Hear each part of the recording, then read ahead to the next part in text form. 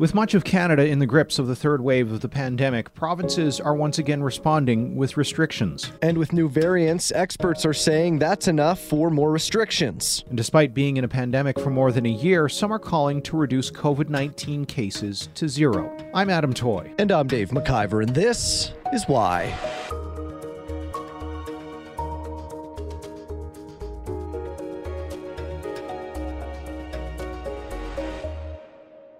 COVID-0. It sounds like it could be the origin of the coronavirus, or it sounds like someone who doesn't believe in COVID-19. So when people talk about COVID-0, they're really talking about a combination of strategies and that may be sort of mix and match, but the idea is to aim to eliminate rather than manage community spread of SARS-CoV-2, the virus that causes COVID-19. That's Lauren Vogel, the news editor at the Canadian Medical Association Journal.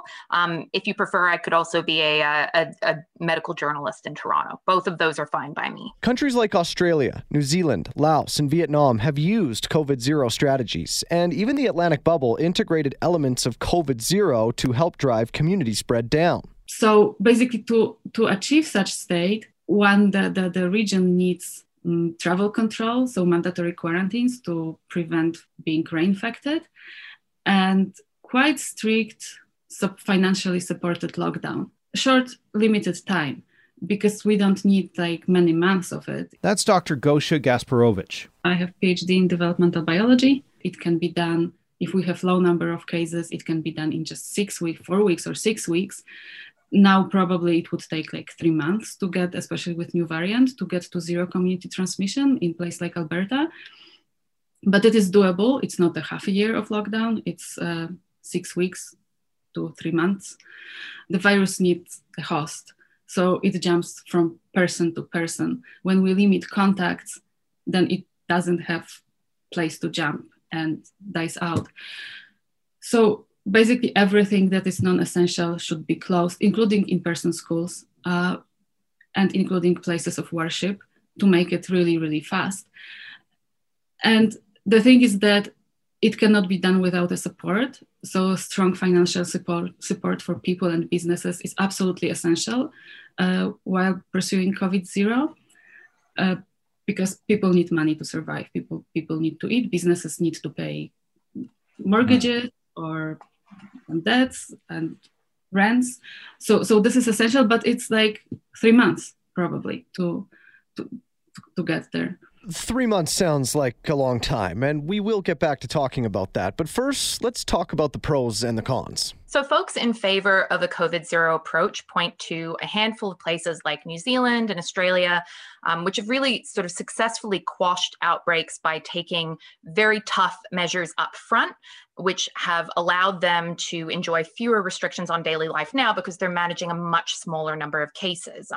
A long time ago, we were outstripped in Canada by our ability to contact trace and isolate everybody who had COVID. There's just too many cases in the community now. Critics, however, have questioned whether eliminating COVID-19 in Canada is practically or politically feasible. They've noted that places that successfully implemented these strategies never allowed their outbreaks to get out of hand in the first place. A lot of them are islands like Australia and New Zealand. And so that makes it easier to get on top of new cases and stop new cases from coming into those countries. And then some places have also resorted to sort of heavy-handed measures that a lot of Canadians might consider draconian. Certainly some people called them draconian, like Australia's curfews. They also had very heavy fines and mass arrests of anti-lockdown protesters. So that's stuff that we haven't seen in Canada, and I doubt we would like to see in Canada. Right. And so is that some of these more draconian measures? Is that what you mean when you say practical concerns about COVID-0 strategies? Well, I think when it comes to practical, it's really about the new variants now more than it is whether this was a good idea in the past. Certainly back in December when we wrote this article, there was, I think, a very reasonable debate on both sides about it. However, I've heard kind of a shift in the conversation since then, where people are saying more that because of the new variants and how much more transmissible they are, up to 70% more transmissible than the previous strains that were circulating back in the early waves of the pandemic. That's a reason why people are talking about COVID-0 now. It's because we're quickly getting outstripped by our ability with status quo mitigation efforts to bring this under control. But it's also a reason why some experts argue it may not be possible to eliminate the virus now. There's just too many cases. And even back before the variants emerged, experts estimated it would take Canada several months of strict lockdowns while boosting testing and contact tracing to even achieve the same results as somewhere like Australia or New Zealand. So we were looking at months back in December of very, very heavy-handed lockdowns. Now, I'm not sure whether that calculation would be the same. It may be quite a bit worse now. Ah, yes, the variants. There's the B117 variant, originally found in the UK, that has become the dominant strain for many provinces. There's the B1351, first detected in South Africa, and the P1 variant, first found in Brazil. Variants come from random mutations when the virus replicates itself in a person. You'll remember this from McMaster University's Matthew Miller in our episode on new COVID strains. Normally those mutations have a negative, a neutral effect. Sometimes they have a negative effect. And then occasionally a mutation will pop up that allows the virus to do something better than it could do before. The mutations happen randomly, essentially, in every single infected person. So what's happened in the case of these novel variants is that by chance, in the case of the B117 variant as an example, the virus is replicated in an individual in such a way that the mutations that happened randomly gave it the ability to spread more efficiently. And as that individual spread the virus to the next person, the virus has sort of continued to evolve and take advantage of those properties, which basically makes it outcompete the virus that has been circulating prior to that. So there's the best thing we can do, frankly, to reduce the risk of variants emerging is simply reduce the number of infected people. Because the more people that are infected, the more chance we're giving the virus to mutate. Like last time I calculated, it was 36% more transmissible than the variant than the old variant, which means that its R value is 36% higher. So the R value is how many people on average one infected person will. Right. So if R value is above 1, the exponential curve is growing, and if it's below 1, then it's declining. So when you say 3 months, is that 3 months because of the current amount of virus that's in the community? Given that Alberta has seen 1,000 cases plus a day, Ontario 3,000 plus cases a day. Is that why that'll take so long? Yes. So I recalculated everything a week ago, like what would happen if we would shut down on April 1st or April 2nd. And it took me to 10 weeks to 12 weeks of a shutdown in Alberta. And it's because if we had done it in February or in January, it would take just 6 weeks because numbers were much lower. So if you start from 200 cases and the halving time is 6 days, then in 6 days you are at, I started from 200, right? From 200 to 100 and then 50 and so on. When you start from 1,000, in first 6 days, you are just in 500 and then 250. So it takes much longer time from the higher level you start. And also the additional thing is that we have the new variant B117 and it spreads much faster. And so you need much stronger, so the same restrictions don't give the same effect for B117 as it gave for old variant or wild type variant. So for example, because it's around 40% more transmissible. So if we would now in Alberta introduce a shutdown that we had in winter, it wouldn't bend the curve of B117. It would make it, instead of doubling like now every 6-7 days, it would double every 2.5 weeks, but it wouldn't bend down. So to bend it down, we would need something like we had last spring, and it would be just below, the R value would be just below 1. To bend it really much stronger, to have the reasonable downward slope in cases and hospitalizations and deaths, we would need a lockdown like in New Zealand or Australia. Wow. So now we had really good chance to do it to go to zero with relatively small pain with the old variant. Now it will be tougher, but it is still doable. So on the one hand, there's a COVID-0 where you try to stamp out as much of the virus as possible and try to get community spread down to zero or as close to zero as possible. And there's also another approach where it's more reactive and it's more responsive to how the spread happens within the community. Where cases go up, restrictions also respond in kind. What's your thoughts on this? So this what you said, the second strategy is called mitigation strategy. Mm-hmm. These responsive ones, and it aims for it's both in Canada in 6 provinces, 6 largest provinces, and in Western Europe it seems to be the same. The aim is it's tied to hospital beds, like not to overwhelm the hospital system, but it totally doesn't recognize the spread dynamics of the virus.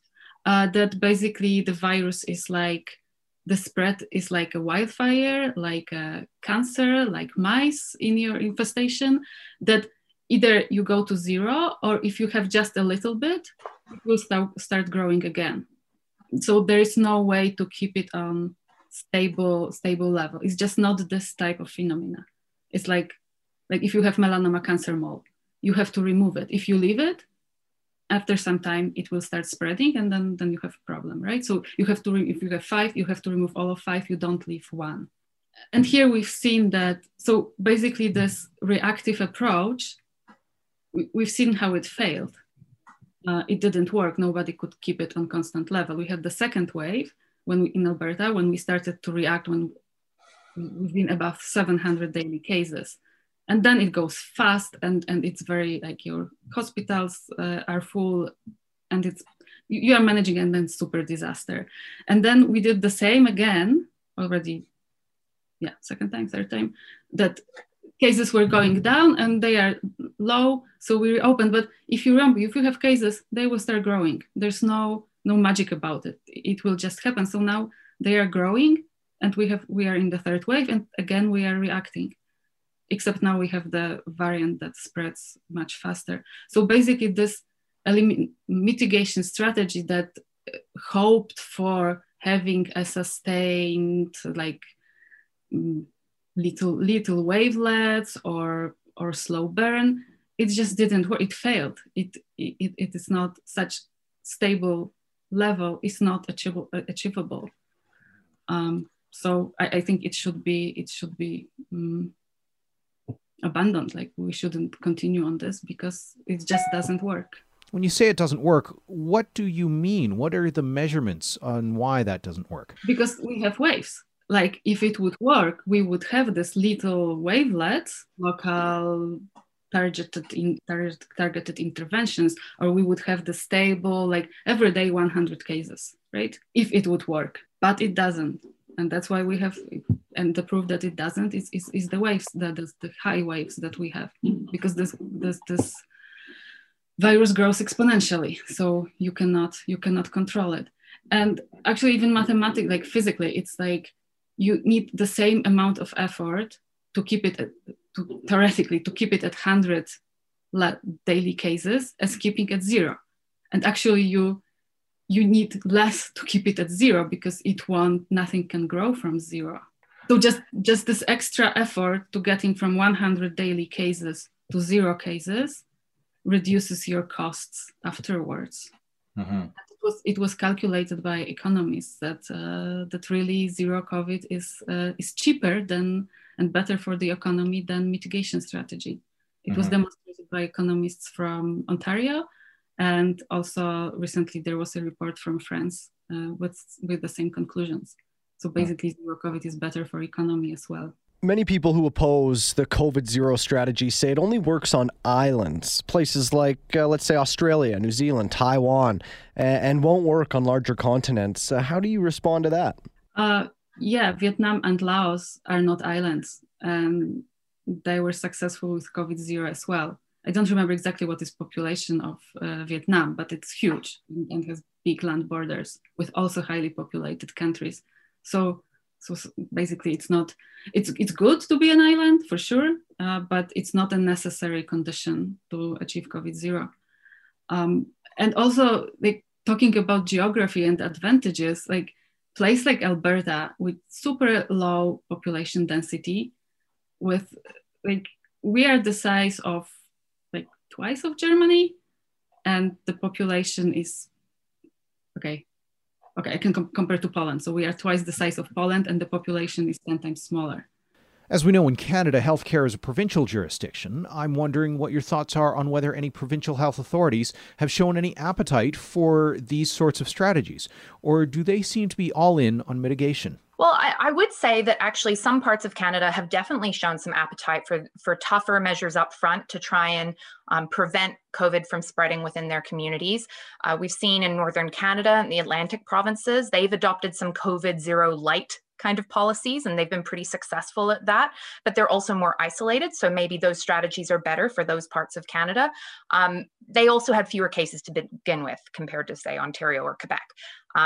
More recently, we've seen, for example, the BC Greens calling for a COVID zero approach in that province. And again, they were citing because of the variants and things are getting out of control, they want to shut it down now. We've heard a similar call coming from Manitoba saying back in the new year, saying, you know, we're seeing these variants picking up speed. Should we shut this down now? I would say, however, that the provinces that have been hardest hit during the pandemic are led by right-of-center governments. So, for example, Ontario, Alberta, where they're more ideologically suited to a mitigation approach. They're not as likely to adopt a very heavy-handed government top-down approach to COVID, and I doubt we're going to see much appetite for that going forward. What are some of the strategies that governments would use to get to COVID zero that are non-pharmaceutical interventions? I think the important thing to understand is that it's a combination of restrictions. It's like a leaky roof. You need to patch down all the holes to prevent yourself. So to put as many layers as possible, and then they are super effective and they are fast. So if you close bars but leave schools open, then especially with new variant, the epidemic will continue. It will continue slower, but it will continue. If you do everything, if you close schools, if you close bars, if you close non-essential businesses, if you make travel control and give people support so they can leave their work for some time, because now so many people cannot do it because they don't have sick leave, then everything can be very effective. You can have additive effect or even multiplicative effect of each intervention. But like now, if it's just selective, something is closed, but something else is open, it's like almost a bailing of a canoe with a hole. Mm-hmm. So you have water coming in and you're trying to take it out from the other side, which is very ineffective because there's a lot of cost coming in closing businesses, but then you leave schools open, or the other way around. You close schools, but leave the bars open. So some people take sacrifices and they are wasted because cumulatively it's not as effective as it could be. So it sounds like for COVID zero, there's no targeted response. It needs to be a broad-based, almost society-wide response to drive those numbers down. It can be local. So provided that the travel is restricted, and then you have like travel control between provinces. So exactly that's what Atlantic Canada did. I think it's amazing case study to copy. So each province not closed their borders, restricted travel from other provinces. So, and they made lockdowns and they didn't reopen until they had 0 community cases. And then they reopened within the province. And then they joined with other of these 4 provinces that also drove the cases to 0. Because somebody who is not infected, you won't infect yourself. So then they generated this bubble. So if every province in Canada would do it, then we could, once the province is at 0, this province can join other provinces that are at 0 and open to travel between each other. Mm-hmm. But yeah, it cannot be done. It just if there is free travel, so it cannot be done in Toronto but not in Ottawa, because then anybody who has cases will infect other people. So it has to be like everybody has to be on board for the goal, and it has to be clearly communicated. Mm-hmm. And Also going to your question about the measures, so the more measures we take, the better.